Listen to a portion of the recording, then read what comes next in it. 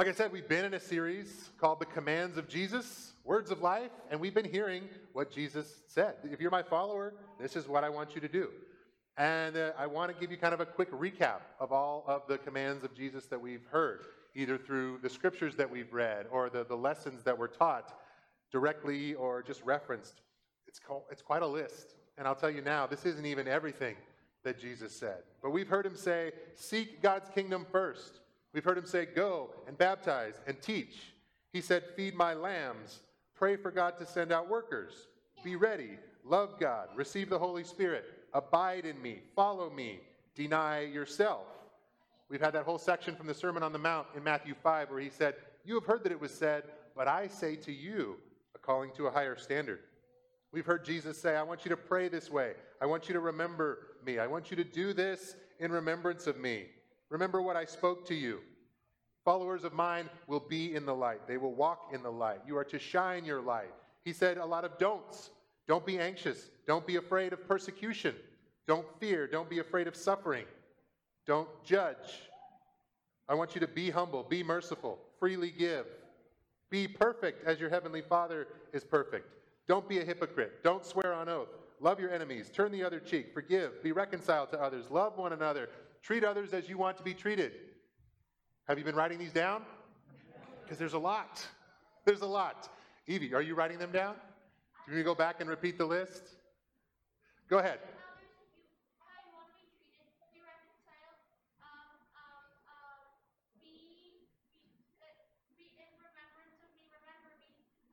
She's got them. She's got them down. That's my point. There are a lot of commands of Jesus. And even some of the ones that we've heard and that we've studied and that we've challenged ourselves to do, they're like headings that have sub-commands underneath them. They're even more specifics. Jesus said, love your enemies. But then he goes on to elaborate what that looks like. And that became our 6 daily challenges on the Sunday, after the Sunday that I preached this. Not just love your enemies, but here's how. You need to pray for your enemies. Do good to your enemies. Lend without being expected to be repaid. Give when someone asks of you. Turn the other cheek. Bless those who curse you. We've seen that Jesus gave several specific commands that he calls his followers to hear and to practice. And so we discover that being a Christian, being a Christ follower, is not just a general, be nice to people, be a good dude. That's what Jesus wants. What we find out is that Jesus has some specific ways of living this out. And they're often challenging. They're often counterintuitive. It's not what most people would do. It's not what you would expect to do if you were left without the commands of Jesus. And sometimes they don't come naturally. We discover that these are things that have to be learned and relearned and practiced regularly for them to sink in. Or else they're just a list that we forget. They bounce off of us. It reminds me of the physical therapy that I've been in lately. I don't know if you know this, but I hurt my knee. I think I've mentioned it a couple times already. I had surgery back at the beginning of November, and the medical team have said, you need to go to physical therapy. I said, okay, what are we going to do there? They said, we're going to teach you how to walk. And I go, I already know how to walk. I've been walking for 39 years of my life. It's pretty simple. Watch. And then I realized, wait a minute. I don't know how to walk. I've been limping for 3 months. I had a surgery on my knee. It doesn't bend correctly. They are taking me back to the beginning and teaching me heel, toe, roll, shift your weight, maintain your balance. It is wild having to relearn how to walk again after I've been doing that my whole life. In the same way, we might think, commands of Jesus? I've known these my whole life. I know that I'm supposed to love my neighbor. I know that I'm supposed to love God. I know that I'm supposed to forgive. But sometimes we have to relearn them. Sometimes when it comes to hearing all of these commands of Jesus, we realize, you know what? I've kind of been walking with a limp for a while. I may not be doing it correctly, or I may be neglecting the way that it should be done. So we come back and we say, all right, Jesus, teach us how to walk again. Remind us what you want for your followers. What does it look like to live that out? That's why it's important to keep our eyes on Jesus. The things that he said, the things that he did, the way that he treated people. Not just to know the commands of Jesus, but to have regular experience practicing them. When we hear Jesus' commands in a list, you might be overwhelmed and you might be discouraged. Like, how can we keep all of that straight? And if you're feeling that in any sense, I want you to know you're in good company. Because people who walked and talked with Jesus, after hearing him teach and after seeing him live, they were scratching their heads and saying the same thing. Like, how are we supposed to keep all this straight? How could we possibly do this? And here was Jesus' response. Luke chapter 10, starting in verse 25. Jesus, this is what happened. On one occasion, an expert of the law stood up to test Jesus. Joseph, I think we have a slide of this back there. You could throw it up on the screen for us. Gracias, amigo. Teacher, he asked, what must I do to inherit eternal life? Well, what is written in the law, he replied. How do you read it? He answered, love the Lord your God with all your heart and with all your soul, with all your strength and with all your mind, and love your neighbor as yourself.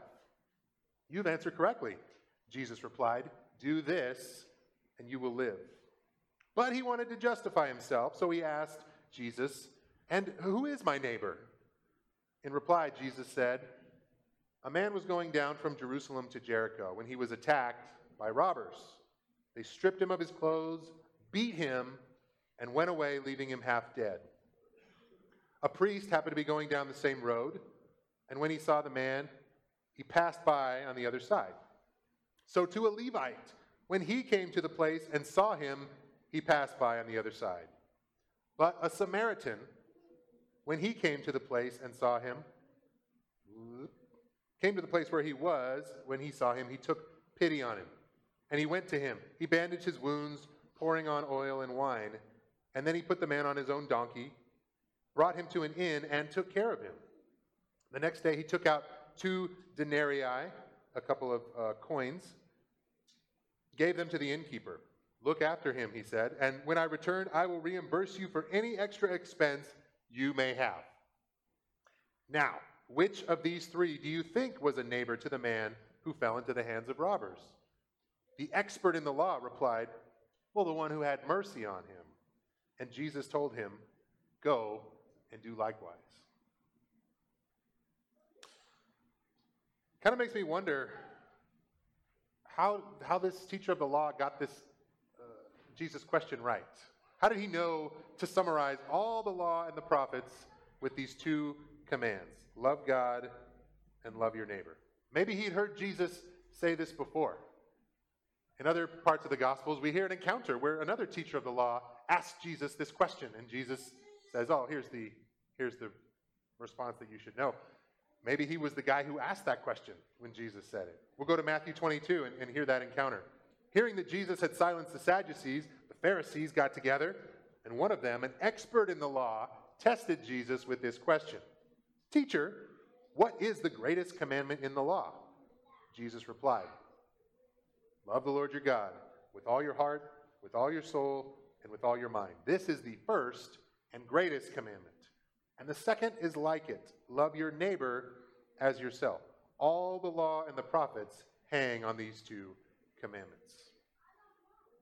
We get in these passages kind of a good umbrella under which all of the commands of Jesus rest. It's kind of like a rubric that you can use to measure your own thoughts and your own actions. If you're wondering, I want to please God, I want to follow Jesus, I want to keep these commands, this is kind of a question you can go to. Well, do these actions that I'm about to do they show love for God?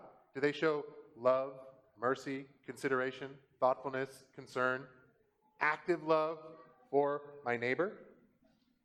If you can answer yes to those questions, then I think you're on the right track. In our Sunday morning class this fall, we have been doing a deep dive on this command to love your neighbor. And we started by asking the same question that this expert in the law wanted to know the answer to. All right, we're supposed to love our neighbors. Well, who is my neighbor?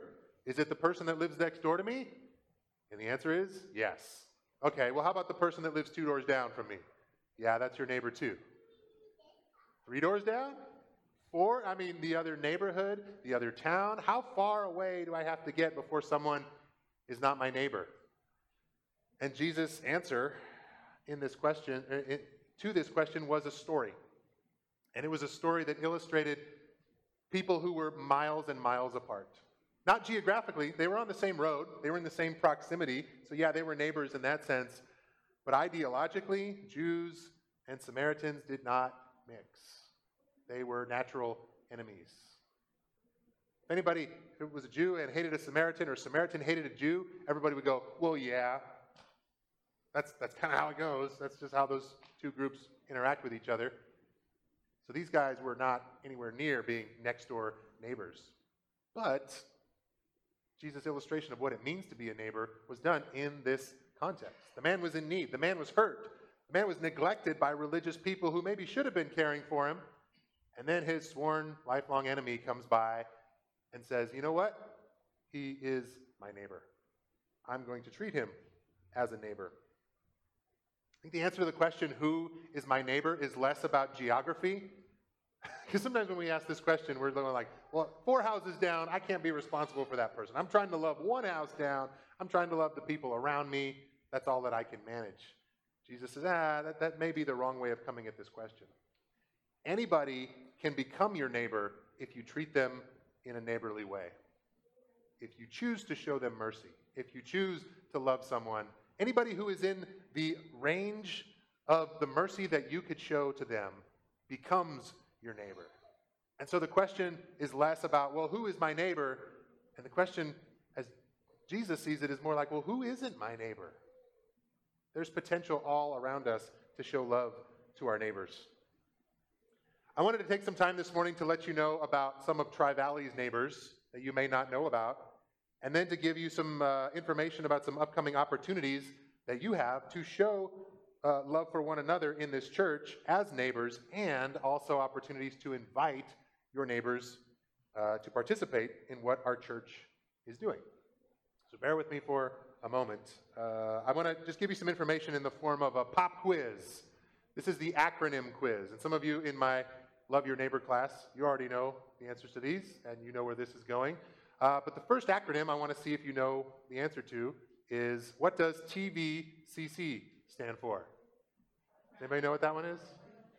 The Tri-Valley Church of Christ. Yes. All right, you guys got that one. Tri-Valley Church of Christ. Sometimes we abbreviate it by saying TVCC. That one was easy. They get harder from here. Okay. The next acronym is NA. Put that one up there. What does that have to do? Not available. Could mean that. Narcotics Anonymous. Any other guesses? Well, we can stop there because the answer we're looking for is Narcotics Anonymous. Let me tell you about Narcotics Anonymous. This is a group of people who are trying to help each other stay off of drugs. People who are addicts, recovering from drug addictions, or finding themselves in drug addictions. And they meet here at the Tri-Valley Church building once a week. They meet here every Tuesday night. And they've done this for, 5 years. It's been a while. They weren't meeting during the shutdown of the last couple years. They weren't meeting, and then when the building was open again, they came to us and they said, hey, this is a good location, and we want to start meeting again. Can we be here? We said, yeah. You guys have been great tenants. You clean up after yourselves, you're self-sustained. We don't even know you're here half the time. But every Tuesday night, they meet over in the Family Life Center. And after they'd started meeting a couple weeks after the shutdown, the leader of their group, Mark, came to us and he said, this is such a blessing to our group. Because so many groups are still not meeting. So many groups have dissolved during the pandemic, and they didn't have a place to meet. He said, there are people who are driving 45 minutes just to come to this meeting here in the Tri-Valley because they need it, because it's so important for them. We heard that, we went, wow, that's great. We are happy that we can partner with Narcotics Anonymous in that way. They do a lot of the heavy lifting. All we do is give them a key and say, there's some space, do some good work. All right, next abbreviation, acronym, CC. What could CC stand for, as you have seen it? Church of Christ, Tri-Valley Church of Christ. Maybe you sent an email and you've CC'd someone. That sounds right, the carbon copy thing. What do you think, Evie? Closed caption? Yeah. You want to watch with your TV down? But I heard somebody say it too. The context that we're looking for, it stands for Classical Conversations. What does that mean? What is that? Classical Conversations is a homeschool curriculum. And it's also a homeschool co-op group that meets here in the church building every Thursday. They come in on Thursdays in the mornings and in the afternoons. They're in this building. They're in the Family Life Center. They're in our classrooms. It's a group of about, 40 families, kids ranging from age like 2 to double digits. And it's a group of parents that gather and they teach their kids. It's this Christian homeschool group, and they are grateful to use this space. We say, again, here are the keys, do good things. And they do. And they're great tenants, and they clean up after themselves, and kids are learning about the Lord and just basic homeschooling stuff. It's a cool group. They're good neighbors of ours, and they use this building. We're kind of developing a theme here. Tri-Valley Church of Christ, Narcotics Anonymous on Tuesdays, Classical Conversations on Thursdays. The next one is CYT. What does that stand for?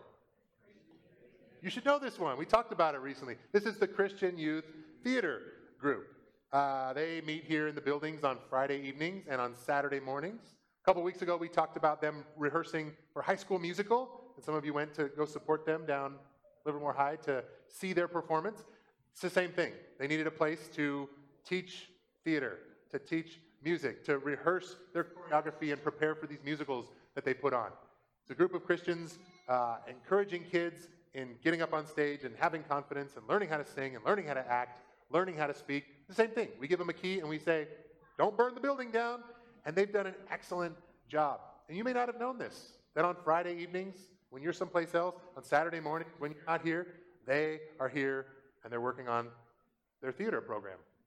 And one of the coolest things I heard from this group recently, I was chatting up their director, and she said, like every Saturday we start with worship, and it's all student-led.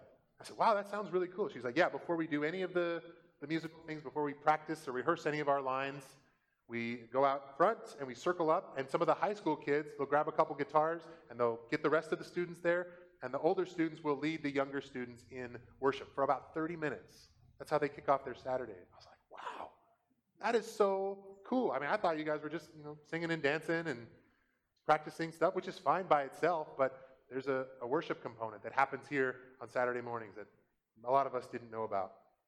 And then the last one that you might know as well is LHR. What does LHR stand for? Yeah, this is the Livermore Homeless Refuge. We've been partnering with them for about 3 years now. Before the shutdown, we were opening up the Family Life Center for a few weeks at a time. It was kind of a joint effort with some other churches in town so that homeless people would have a safe place to sleep. We give them dinner, sleep on the floor in a sleeping bag, breakfast and coffee in the morning. They would use the Family Life Center. They would wipe everything down, clean the bathrooms when they were done. This was a really cool, really responsible group of people that were just didn't have a house. Some people were living in their cars. Some people had just gotten a job, and they were in transition, saving up for first and last month's rent. We got to know some of them. And this group is headed up by Donna McKenzie, and she's just the hardest working lady in Livermore. She's got the biggest heart for homeless people. She does all that she can do and more, and to her it's still never enough. She's always working, always moving. So before the shutdown, we were taking a turn in housing them during the cold weather months, but then the program shut down. They didn't have enough volunteers. They're not housing homeless people in churches. They didn't do it last year. They're not doing it again this season, but the work of the Homeless Refuge continues on. They continue to find housing for women and children and individuals who need a place to be. They get them hooked up with toiletries and supplies, and Donna has been using a classroom in the Family Life Center as kind of her headquarters, because the Livermore Homeless Refuge receives a lot of donations, and so she's been storing the donations there. She comes and meets clients or homeless folks that need help. She meets them here at our church building, and she'll get them on their way and give them some assistance. And this is another one of those easy, no-brainer things that I don't do anything. It's no effort of my part except just checking in every once in a while and making sure she has what she needs. We gave her a key and said, have at it. So what do all of these acronyms have in common? They're all kind of partners in ministry. Everybody does a little bit in conjunction with somebody else. And the ones that I pointed out underneath Tri-Valley, these are just people who use our building. The common thread here is that we all use the same space, but we're trying to be good neighbors to people in Livermore. We are trying to do what Jesus said and loving our neighbors by caring for people, sometimes in big, significant ways and sometimes in ways that maybe it's just seed planting that will have larger kingdom impact. We don't know. But partnership is the key here. And like I said, I am not running the Livermore Homeless Refuge by any means. I am not very hands-on with the Christian Youth Theater. But there are people who are. And we as a church have said, you know what, we want to pour fuel on that fire. And we want this ministry to continue to doing good works. And in the same way, Tri-Valley Church of Christ, we meet here at various times during the week. We're here every Sunday morning. And our ministry is worship. And it's spreading the gospel and it's sharing Jesus with the world, among other things. But that's kind of our primary thing. And we're supported in those ways by the efforts of the members here. I think we are loving our neighbors in a lot of ways. And I think that these are not the only opportunities that we have to love our neighbors. The thing we've been talking about in this class is just having your eyes open to what God's Spirit might be doing. God might be saying, hey, there is a neighbor in your neighborhood who's going through something that you don't know about until you know about it, until you bump into them, until you start learning their names, learning their stories, checking in with them. And then as a follower of Jesus, you can say things like, I'll pray for you. Why don't you come and worship with me? Our church is doing something really exciting in the month of November. Letting them know that you follow Jesus, and there's an open door for them to do that as well. That's part of what we want to do as an organization, as far as like my role as a leader at Tri-Valley, is creating opportunities for people to come to know Jesus and making it easy for you guys to invite your friends and your family members and your geographical neighbors to have an opportunity to hear the gospel, to know more about Jesus, to grow in their relationship with God. So with that in mind, like I said, I wanted to give you kind of a preview of what's coming up in December. There's going to be lots of opportunities the rest of this month and beyond to invite people to do what our church is doing and to come to experience Jesus through our gatherings and events. So I'm going to blast through them real quick here. Should be slides up on the screen. The first one is elfing. Do we have an elf up there? Yes, we have a friendly elf. This is another Tri-Valley tradition. We've been doing this for, 6 or 7 years now. It's an annual fundraiser for Agape Villages Foster Care Agency, and it's basically like a prank. You hire the youth group to put elf cutouts and a sign that says you got elf and all these red and green Christmas balloons in someone's yard. They ring the doorbell and they run away. Ha, ha, ha, ha, ha, ha. And then the person opens up their door and they say, wow, somebody thought of me. What in the world is this? There's a sign that explains, you got elfed by somebody that cares about you. And all the money that was raised for that goes to Agape Villages. It's doing good work for foster care kids. Wow, that's awesome. Maybe I'll elf somebody else. This is the vision. We've always wanted this to catch on. You guys do a great job every year hiring the youth group to elf people within the church or outside of the church. We just want the word to spread about what we're doing. It's a fun way to let people know that you care about them and that we're trying to do some good in the name of Jesus. So I want to encourage you guys, participate in elfing. There's information about that in the newsletter. Hire the youth group. They want to go out and be sneaky and stomp around in people's yards uninvited. It's kind of fun. It's a lot of fun, but it's kind of dangerous. Anyway, I digress. That's elfing. That's one way that you guys can get involved with sharing the love of Jesus this December. Second one I want to mention is family breakfast. We like the opportunity to eat together. I've talked about loving one another. You have to know each other before you can love each other very well. And sometimes we just set the table and say, this is what we're trying to do. Giving you a chance to get to know somebody, to have breakfast at the same table as someone. So that's what we're going to do next Sunday at 9:30. And it's a potluck, so we need you guys to bring some food. If you don't bring any food, then we'll just stare at each other across the table. It'd be much better if there was a casserole or some croissants. I'm going to make a breakfast casserole. Arinda Weiss is coordinating some of this. She needs help with people volunteering to set up.